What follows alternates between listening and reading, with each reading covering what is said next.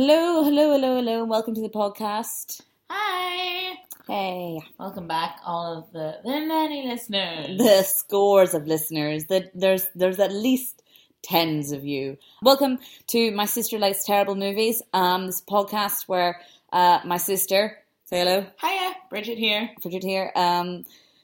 She loves terrible movies and I hate them. I can't stand them. I feel very uncomfortable and sad when I'm watching them. I find it difficult to do that thing where you watch something so bad that it's good. I watch things that are so bad that I want to die. Yeah, that's my... Bad movies make you feel down, and I'm trying to show you the joy and just the pure bliss a truly bad movie can bring to someone's life. Oh, I just don't know that I can do that. Anyway, it's a learning experience and I'm trying to be open. With that in mind, Bridget, what movie are we watching this week? This week we're watching a favourite of mine that I only really found in recent years, which is Three Musketeers. It's got Matthew McFadden in it, which is a whole other thing, let me tell you. Who is he? Who are the young people into these days, Bridget? No, it's not a young people thing. I think he's like 40. He's got a terrible scar somewhere in his body. I remember Googling him and being like, it's like Matthew McFadden, and the next top hit is Scar. And I was like, tell me more. Anyway, he's an actor. He's been in loads of things. He was in Ripper Street. Did you watch that? It was on BBC. It was so good. My Sister Loves Terrible TV Shows will be the next sequel, and it's going to be so good. I don't want to watch Ripper Street. He was in Anna Karenina, and he's actually a very good actor. And I say actually because he is also a good actor in this movie.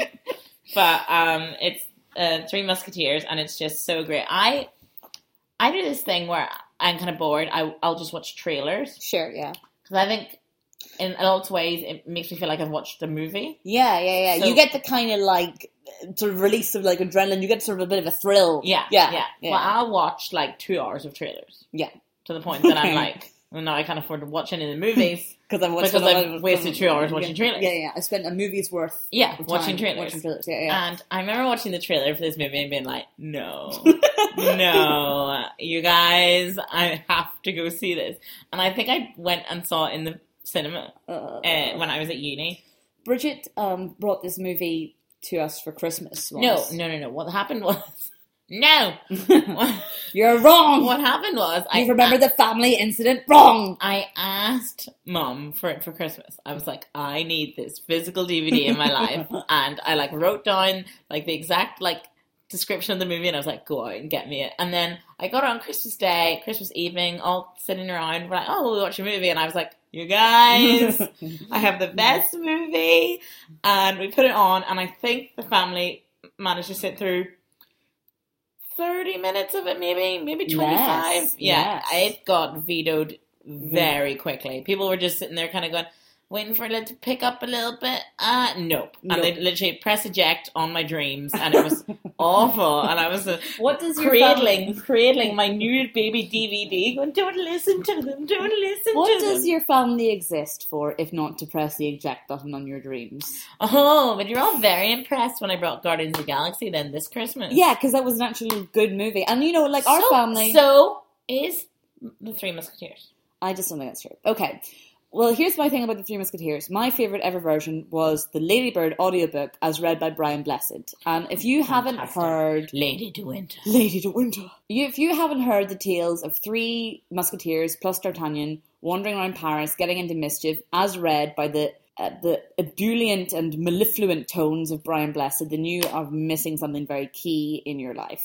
Yeah, and there's just no way this is going to match up. Well, I also came into the Three Musketeers subculture. Yeah. Through a weird genre or method, kind of. Yeah. Well, I obviously had that children's reading, which I enjoyed. So I knew the story and I knew the characters, blah, blah, blah. But when I saw this movie, yes, after I saw this movie in the cinema, I went to a bookshop and bought the book.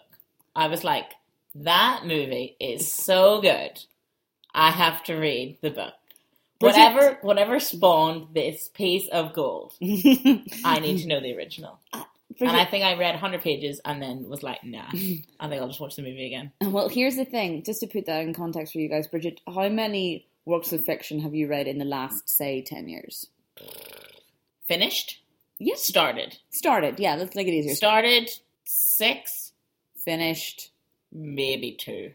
And you were like, you know what I'll do as a way to get into fiction? I'll pick this huge tomb by Alexandre Dumas. I think the book's upstairs, but it's really depressing because I've got a bus ticket as a bookmark in it. Yeah. And it's still there. So it's got this, like, you know, date that I started to read it. So it's like 5th of March, 2013. It's a time capsule. Yeah, you still haven't finished it, Bridget. It's just sitting up there. So. Oh, okay. It's on my to read list. But non-fiction you get on quite well with, you know. Yeah, but my sister loves brilliant documentaries. another podcast. This is different from the other movies because you have actually seen the first 10-15 minutes of it. Yeah. But I think you actively left the room when we put it on that year. Yeah.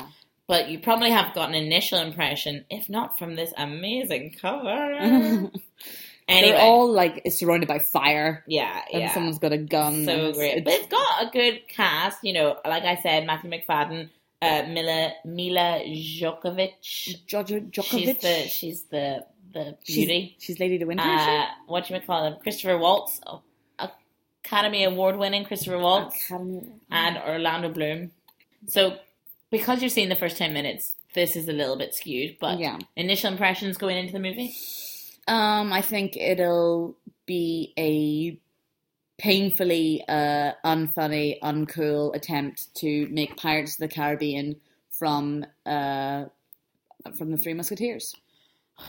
No, I'm scowling because you're not meant to compare it to the Three Musketeers. Bridget, you've said this before, and the thing is, Flan, yes, you are. Because they have the title, they have that, like, the link to the Three Musketeers subculture, which I assume is, like, a thriving subculture. It's huge. Three Musketeers. I think you just... Musketon. I keep on telling you, you've got to look at it as an individual piece. Like, just pretend you don't know the story. Pretend they can't offend you in any way. They can. Bridget, one word to describe how I'm feeling. Yeah. Brian Blessedless. Brian Blessedless. Has overwhelming sense of Brian Blessedlessness. The Brian Blessedlessness of the whole thing. Yeah. Bridget, one word to describe how you're feeling. I'm feeling... No, we come to the segment of the podcast where Bridget thinks of adjectives. I should just have a list of adjectives in front of me that I can close my eyes and stick my finger on. Just positive ones. Yeah. Intrigued. That's a bad one. But I'm just feeling like I haven't watched it in a while. Yeah. And I'm just excited for the little scenes that I know I like when I go. Okay, all right. D'Artagnan rushed forward. "Stand and fight, sir," he demanded. "Would you dare run away from me in front of a woman?" So, we just finished watching The Three Musketeers. Yeah, it was a kind of disruptive viewing of the movie. I think all of our family members and extended family members came in and out of the room at some point. We had aunts, we had brothers, we had mums and dads. It felt, actually, you know, it reminded me of the Christmas watching. We're all sitting there. Switched off. Yeah. Flan, why do you like that? Why? I'm just gonna say it outright first, right here, right now. I don't want to discuss the movie. I just want to know why you like that. Hold on. Let me summarize it. Let me do a little synopsis. Describe to the people at home. The people at home, so far away from where we are. Okay. Young King of France. Europe in a state of unrest, married to Queen Anne of Austria, the unhappy queen. At his side, Cardinal Richelieu, whispering conspiracy into his ear. Tension within France. The King's Guard, the Musketeers, are pitted against the Cardinal's guardsmen. Both apparently have a source of authority, but both are in contention with each other. The Cardinal seeks to further isolate the king by turning him against his queen. That's what's happening on the political sphere. In the personal sphere, a young man called D'Artagnan leaves his tiny home in Gascony and goes goes to Paris to join the Musketeers. he gets swept up into parliamentary intrigue, and the Musketeers become the Queen's only hope to prove her fidelity to the King. Whenever the Cardinal seeks to prove that she has betrayed the King by sleeping with an English Lord, Buckingham, who seeks war against France. Yes, they try and frame her. To prove, the Cardinal does this by attempting to leave a necklace of diamonds from that the King gave the Queen in Lord Buckingham's possession.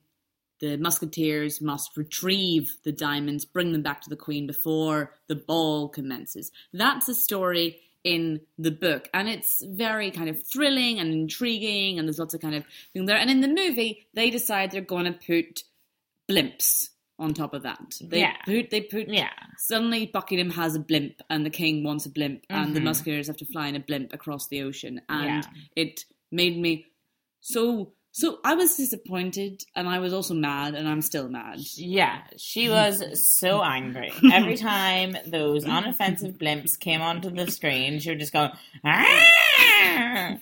She just couldn't accept. My neck hurts from throwing my head back in despair. That they made it acceptable for them to have the blimps in the movie. They didn't make it acceptable. It was just a version of a fictional story. So, here's my defense. It's fictional. In a fiction story, surely anything goes in the kind of remake, like, let's just, make these people have snake, let's just do whatever we like. People have snakes, give everybody like a literally any sort of fiction story you can make, I don't know. Okay, but... War and Peace, half lizards. All fiction, baby. All fiction. Don't mess with. Don't talk about War and Peace like that. Don't you bring War and Peace into this. War and Peace has done nothing to you. You like the radio adaptation. Have you seen the War and Peace with Audrey Hepburn in it? No. I watched it along to the radio adaptation. I was watching along. But all the people were there okay, Natasha, so young and stupid. Okay, but let's return to the terrible. We're talking about a terrible thing that you made. We're talking about the Three Musketeers. This version that I loved. I just went to the cinema. I don't think I went on my own, but I basically went on my own. I think I probably bought a dog or something. I'm not sure. Someone non-offensive with me, and I just thought it was brilliant, and it was just a fun, nonsense version. And when the blimps came on, I was like, yes, of course. There's actual sea ships under balloons, not even they're not even an airplane, or not even just a kind of a big old fashioned kind of galleon. Yeah, underneath a big balloon, and then somehow that flies. Imagine the Spanish Armada attached to hot air balloons, and that's essentially you've got a quite important plot device in this version of Three Musketeers. And when it happened, I was just like, yes.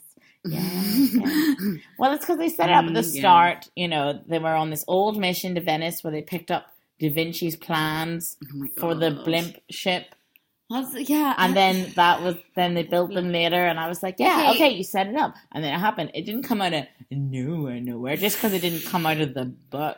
Well, you know what, Bridget? I am not a book purist. If people can make changes to things, I don't actually mind. I'm not a book purist. Tell me a movie from a book that you were like, that made it better. Okay, I Capture the Castle, where they swim in the moat. That made it better. Bridget's stumped. Yeah. Well, I just don't remember the moat scene. Okay, well, I don't want to have to explain I Capture the Castle to them. No, it's a niche reference. It's a niche reference, but it's evidence and it's proof. It's your evidence that no one can Oh my god! Ah! Right. Okay, those were the noises I was making during the film. Don't take me back to that place, Bridget. My neck hurts enough. Okay. My issue is that things can be camp and fun if it's fun, and it just wasn't. It felt so lame. I think that's the thing. It just felt really lame and kind of crap. And you've got really talented people. You've got a hell of a cast. You've got Christoph Waltz playing Cardinal Richelieu, which is amazing casting. Yeah. That's so good. I just love the big kind of baddie of Europe being played by essentially the big baddie of Europe. Yeah, I just love the way he was when he humored the king and stuff like that. He was ooh, he was very good at playing like pandering to someone while being smarter than them. Yeah. Like and Mads Mikkelsen appears as the head of the Cardinal's Guards, Rochefort. He's just great for a baddie. He's great for a baddie, but even he gets there's a bit where Richelieu and Rochefort are talking together, they're planning. You've got Christoph Waltz, possibly the next Blofeld. You've got Mads Mikkelsen, the Bond baddie that kickstarted Le Chiffre, the bleedy eye. We all remember that. And it's just a total fart of a scene. Like, nothing matters in it. They don't, nothing lasts. The dialogue is wooden and terrible. Nothing matters in this film, Mary. And that's why it's terrible. Okay, you have the Musketeers. The Musketeers. Bring me to tears. Shut up. Okay, here's the thing. The Musketeers kill a load of people, and we never see any blood, we never see anything die, and nothing matters. And at least in Pirates of the Caribbean, you had a bit of it mattered that someone got Mary's killed. just mentioned Pirates of the Caribbean that she hasn't mentioned yet. Yes, this is my theory. Okay, let me tell you a tale, ladies and gentlemen. Once upon a time, there was a lovely book called The Three Musketeers by Alexandre Dumas. And it was a very nice book, and it did very well. And there was lots of adaptations of it. And everybody was very happy. And then there was a movie called Pirates of the Caribbean, which made a lot of money. And then some people... Yay! And then some people in Hollywood were like, wouldn't it be great if we could make more money, but for us, and without having to think up any ideas, I know, let's turn the Three Musketeers into Pirates of the Caribbean. We'll take the supernatural element they have and turn a kind of cyberpunk style deal. Not cyberpunk, steampunk. We'll do, I'll just say cyberpunk version of Three Musketeers. She's everybody wearing goggles. This is steampunk. This is steampunk, yes, Bridget. What is steampunk? Okay, right. This isn't like the feminist thing, right? There's not like a Bechdel test for whether a movie is steampunk or not. Okay, all I'm seeing right now is punk in my head, and this is okay. Punk. No. There's quite a fashion for it recently. Movies set in kind of generic olden times, where ladies are wearing like big skirts and things, but they'll have technology that kind of acts like technology we have now, but it'll be like covered in cogs and gears and stuff. So, example, see the spinning gun turret on the top of the blimp? Oh, yeah? There's no way that's a thing that could have existed. But they're like, we'll just put in the technology. We'll pretend the technology evolved quicker than it did. So you have like flying blimps and you have like kind of reloading action, kind of AK-47s, but they're like styled like muskets. Wait, I you love look that. so excited. Yeah. And it's so crappy. Wait, how can I see more of this? Tell me more. Steampunk, me likey. That makes me think of Game of Thrones, though. They have like all these like, it's all set in like kind of medieval times where they're like quite developed civilizations and stuff like that. And I'm like, yes. Okay. Well, What I'm does going it to make me think of? Okay, hold on a second. When there's like little spies, like My Lady de Winter? no, What are you Northern talking about? Lights. Northern Lights, yes. Northern Lights, you can make an argument, is kind of steampunky. in its Yeah, vibe. when they have the little like. Anyway, yeah. Yeah. there we go. Steampunk. Steampunk. New favorite thing. Your favorite time. Okay. Right. Where were you? Where indeed? Where Lost in were a we? whirlpool of hate. Probably in a Going down for in the a third blimp. time in a fucking channel because I got kicked off the blimp. Yeah. I wouldn't enjoy the blimp. I'm just sailing high in my air blimp. My sea blimp. Buckingham built the warship. Oh, fucking Buckingham. Buckingham, played by Orlando Bloom. Yes, beautiful man. Beautiful man. And I enjoy, he plays like a little kind of bitchy, like, man in court who like, and he wears all this like extravagant clothes to like piss off the king of France, and he's got like massive hair in it and stuff like that. It's very campy. It's very, very campy. I love it. Yeah, and I mean, he's fine in it. Mila Jovovich. He's fine in it. She said through gritted teeth. Pull it out of me. Mila Djokovic. Djokovic. I think Mila Djokovic. As she's known. Yeah. Just to give her hereditary pronunciation. She plays a very key character in the book called Milady de Winter, who is a spy for the Cardinal that is kind of romantically involved with one of the Musketeers. She's a very kind of cool, kind of evil character. She plays sides, so she's she's like a double agent. You never know actually who she's gunning for. Sure, yeah. And she's very instrumental in moving the diamonds. The diamonds, I think, in the book are like sewn into her sleeve or something. And one of the Musketeers is to get close enough to like cut the pearls out without her noticing, I believe. It's been a long time since I heard Brian Blessed. Since you listened to that I'm going to look up Brian Blessed reading The Three Musketeers. So beautiful. Okay, and in this movie she's played by Mila Djokovic. I think it's like the tennis player. Yeah. Okay, that makes sense. I can't remember the tennis player's first name. All right, okay, yeah. So it's like Mila Djokovic. Well, Mila Djokovic. But we don't know. we can't. There's literally but no she's way probably listening. Mila, if you're listening, we're sorry. Just drop us an email with very the undereducated phonetic spelling of your name. Oh, God. Okay, so, and she is useless. And as soon as she's on, it's like over the top, and she's like, oh, like the one of the Musketeers attacks. Yeah, she's got this kind of falsetto voice, and I will admit, she is not my favorite part of this movie. But the one of the key women characters, she shouldn't bring down the movie, but is carried so well by its male character. Ladies and gentlemen, now I have a small intermission where Bridget will talk about Matthew McFadden. I'm allowing it. This man is everything. He is like, the whole dad bod thing. No, carry on. You haven't heard of the dad bod thing? Yeah, I've heard of it. I've seen it as every time I've seen an article with dad bod in the headline, I've refused to read it on principle. So I actually know very little about it. It's like the people are talking about it. Yeah. Anyway, he's got he's got that dad bod charm. Like it's not very, it's not very buff. He's not an Orlando Bloom pretty face. Sure. But he's got this kind of swagger, and he's, you can tell he's in charge, and I love him. I love him. Is that the end of the intermission? No. Who does he play in the movie, Bridget? He plays Athos. I can't say it. He plays Athos. Athos. Athos. But people are like, Athos.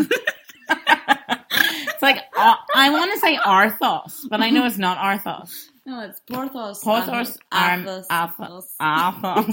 And the it just comes out of my throat, like really, Athos. That's just the noise you make whenever you think about Matthew McFadden. But if anybody's looking for any further material on Matthew McFadden, he plays essentially the same character in Ripper Street, which was a Victorian crime drama on BBC that run for 2 seasons, and then it got cut.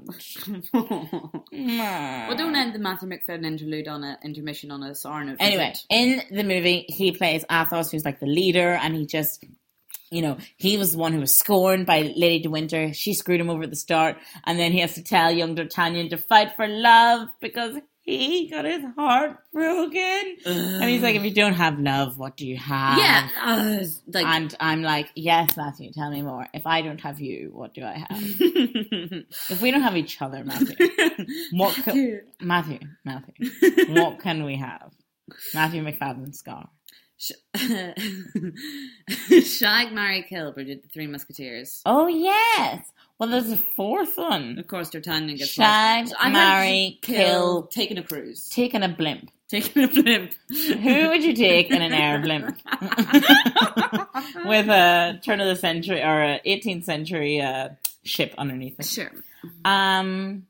Shag, marry, kill. Shag Aramis because he's like brooding and sexy. And he's like kind of like a sexy Orlando Bloom. Yeah, he's like, and the's got this whole priest thing. Like, touches something weird and like Catholic background. Yeah, I'm feeling it. So shag Aramis, marry Matthew McFadden, marry Athos. Athos. Marry Athos. Who do you I think I would kill D'Artagnan. because he's annoying, and agree. take Porthos up in the air blimp because he's a good time. He's funny. He is funny. He's funny, and he's meant to be funny. He's meant to be the jolly character and stuff like that. But he actually does it quite well, I thought. Okay. I would take them all in the air blimp. Okay, sorry. Shag, marry, kill for you. Okay, shag, marry, kill, taken an air blimp. I would take them all in the air blimp. Everyone up in the air blimp. The whole cast. The whole cast of the air blimp. Christopher Waltz gets up in the air blimp. And then I drive the air blimp into a mountain. Or into an impromptu storm. Into an impromptu storm. Oh, there's like a war. There's like a clash between two air blimps, and suddenly they're like, "Oh, we need to get away!" And then this girl's like, "There, maybe." And then there's just suddenly a storm just appears out of nowhere, and then they crash into a church, and it sounds like it should be cool.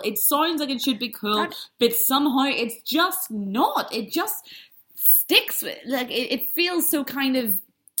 I don't know. There's something quite like TV about the whole thing. It feels all quite kind of cheap. It's so like Disney. I love it. It's like Disney approved. I feel like it should have been a cartoon. That was what I was thinking. I was like, this just is like, I would watch this animated. If that had been animated, I would have been having a great time. I know, Mary, but you just prefer life animated. I do. You would rather watch the cartoon version of anything. Most things. Yeah, come on. That's not a defense. Whenever the Disney did the version of Robin Hood with animals. Yeah, I'd quite like War and Peace with animals. Yeah, Disney style. Yeah. I mean, it's long. it's a long thing. And then there's that temptation to have the different armies be like different animals, kind of like Mozart Spiegelman style. And then I get kind of wary on racism. Sure, yeah. And then I got a bit scared. People taking sides, animals, like you can't. Or the dog's Russian. What are you saying about dogs? What are you saying about Russians? Oh God, who the cat's cunning. Oh God, Anyway. Look, we'll work out that out in development. We'll just get a broadcaster attached, and then I'll put a pin in that idea. Animated War and Peace on the back burner. Okay, let me read you out the notes that I wrote. Oh yeah, Mary made like 4 pages of notes, and every time something annoyed her on the TV, she was just like, "Ugh," and then started writing, which then annoyed me because I'm like, "You're clearly not watching the brilliant movie." But I was, Bridget. I was watching it. Oh, I was. The first thing I wrote was camp and stupid. Why is Milady in a full Elizabethan dress? Why does she run through a gun tunnel in her full dress? That's the thing. She is always wearing these hugely ornate dresses, which she would be totally unable to move in, and then she'll do something like she'll jump up in the air and fight like 3 dudes sword fighting, and it just looks terrible. I'm making this movie sound really good. Yes, you are. I just realised that I'm making it sound awesome. Then these air blimps come out of nowhere. God damn you, Paul W.S. Anderson. Why is it so good on paper? Yeah, but it's just like she's meant to be this kind of badass kind of spy of the time, so she has to wear the contemporary costume, but she is somehow able, using her spy prowess, Mary, to fight men bigger than her in her own dress. What are you saying about women, Bridget? Do you not think that most women could fight men bigger than they are? Do you not like? Well, is that not your point, that she wouldn't be able to do it in the dress, huh? Whoa! She wouldn't be able to Bechdel that? No, that's not how it works. Okay, so it's who we are, it's what we do, is said by the Musketeers to the other Musketeers. Like, that makes any sense. They didn't say all for one and one for all enough. I would have quite enjoyed that at the end of almost every scene. Like, just all to say goodbye to each other. And as they leave, all for one. There's a chess game between the king and the cardinal, which I reacted to by writing in capitals, chess game. The cardinal says the line, evil is a point of view. Someone breaks a sword over their knee, which I think is impossible. I think it's actually quite likely, because they do it quite a bit in Game of Thrones, and I think it's when those thin fighting swords, like the metal's so thin that, it cuts you like bilio. Like it's sharp, but they're quite easy to break. Okay. No one establishes why people miss the Musketeers. ? Drawn over and highlighted several times. Oh yeah, there's every so often there's a time period goes by in the movie and it'll be like 1 year later, 3 weeks later. Thinks its audience is so stupid. I think that's the main thing. There's a lot of cool elements, but the movie just thinks the audience is just so flipping stupid. Every single time they move somewhere else, we have to get like in gold lettering, Venice, Paris, Normandy. There has to be a shot of the map. We have to see the characters going over the map. We're not trusted enough to take anything kind of from the subtext, from the atmosphere. We're not expected to be a step ahead of the characters. The characters are leading us by the hand through every single step of the movie. Now I get why you like it. Yeah, I was just about to say, Mary. You are so lazy. Think about what you just said and how much I would like to be led anywhere by Matthew McFadden. Think about what you just said, and then just think about what And just think about you. Think about me and how I like to go through life. Led by the hand and things explained with maps and lines and gold lettering, and it's all everything I've ever wanted. Oh, God. Why did they stick in a flying machine? Why did they stick in a flying machine? Written twice. Why is Mila Jovovich in her underwear? Why is the king taking... She got rid of her big skirts that you were complaining about. These stupid, but acceptably cool. I wrote at one stage about the fight between the air blimps. I will give it. James Corden's in it. James Corden's funny, but I didn't write that down. Matthew McFadden has an amazing voice, which you didn't mention in the Matthew McFadden intermission. I know we can't talk about him anymore because we missed the intermission. Hey, did the intermission ever really end? Not in Europe. Matthew McFadden's voice is everything. He's just so gravelly and I love him. Okay. I've written so fucking stupid in capitals. Imagine. Why, question marks. Why are you making speeches when Rochefort gave you 60 seconds to surrender? Why are you speechifying to each other? Suddenly a storm. CGI Mads Mikkelsen dies. He falls from a great height, but there's a very clear moment where it becomes there's Mads Mikkelsen, then he gets stabbed, then it turns into a sim version of Mads Mikkelsen, and then he falls off the top of a church. And you're like, oh, okay, right, well, Mads Mikkelsen's still alive somewhere. Fucking what? And then something about fighting for what you believe in, which I wrote down with such disgust, I blunted my pencil. Aww. It's a sad story. Well, those notes for prosperity. I was just thinking, watching the movie, I kind of was like, this is a bit weak, dialogue's a bit weak, whatever. And then going over it at the end, I've just flipped completely. And I've just been like, this movie is perfect. And now I want to watch it again. And now it's just... Oh, it's so good. Bridget, what is your favourite deviation from the book? Air Blimps. No, let me think. Air Blimps. No, I'm gonna have to press you for your final answer, Bridget. Wait, okay. Deviation from the book is gonna be the whole fashion showdown between the king and Buckingham, and the way the king is meant to be is this whole kind of little petty little child thing. Where I think he's much more of a person in the book. Okay, that thing makes sense actually. Adds to the kind of tension between Buckingham and the king. What was your favourite deviation from the book? Air Blimps! Oh God, but but the thing is, Bridget, I actually haven't read the books, so I haven't. So there you go. Well, you see, I, from reading 100 pages of the book, are clearly better than you as a person, and can, from my point of knowledge, my superior mental prowess, granted, I can tell you that the movie sticks 100% to the book. Oh, really? Yeah, and there are air blimps in the book. Yeah, in the book, it's all there, and it says in the book, Mila Jovovich dives under a shower of gunfire and survives in full regalia. Okay, so what was your favourite bit and your worst bit then, Mary? It goes on for a long time, doesn't it? It's a long movie. It's a long movie. Yeah, even it's 106 minutes, but it's long. Oof, I feel every minute. Yeah.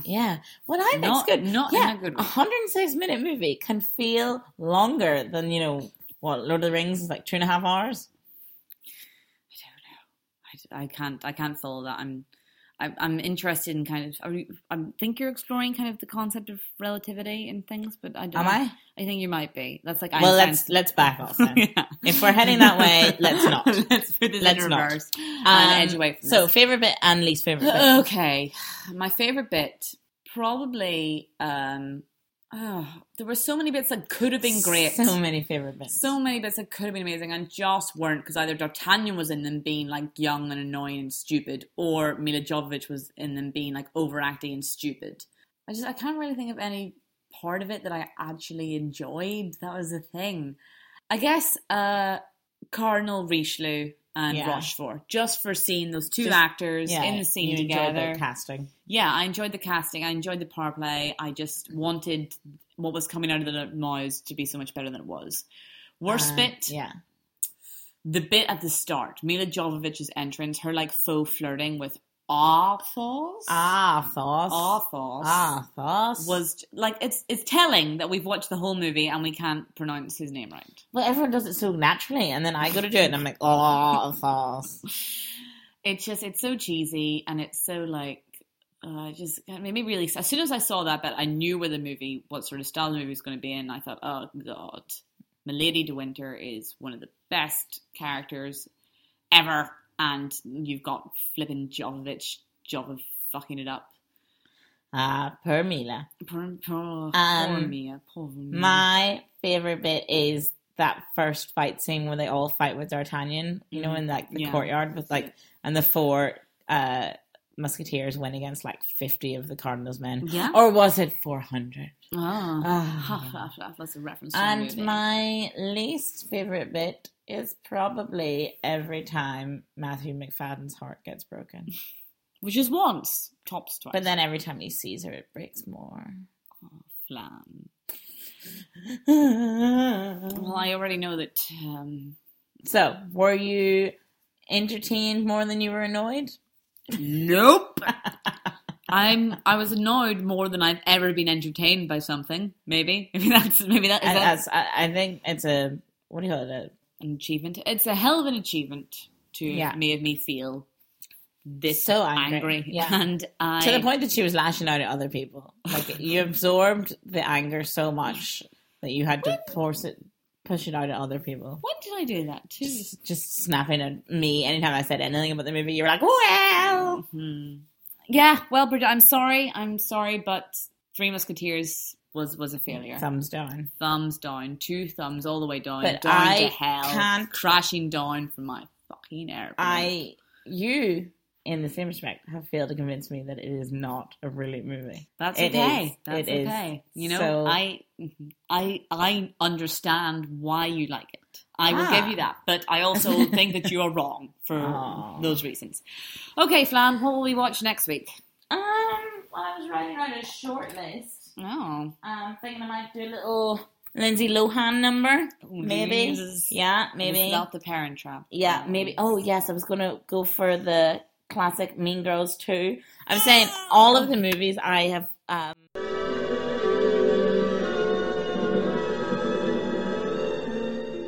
Later, the Queen sent for him. She thanked him and gave him a diamond ring. D'Artagnan put it on and returned to the ball, feeling well contented. He was in favour with the king and Monsieur de Treville, and he had helped his queen when she most needed it.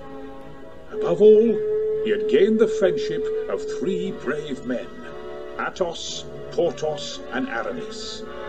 One day, he too would be a musketeer, just like them.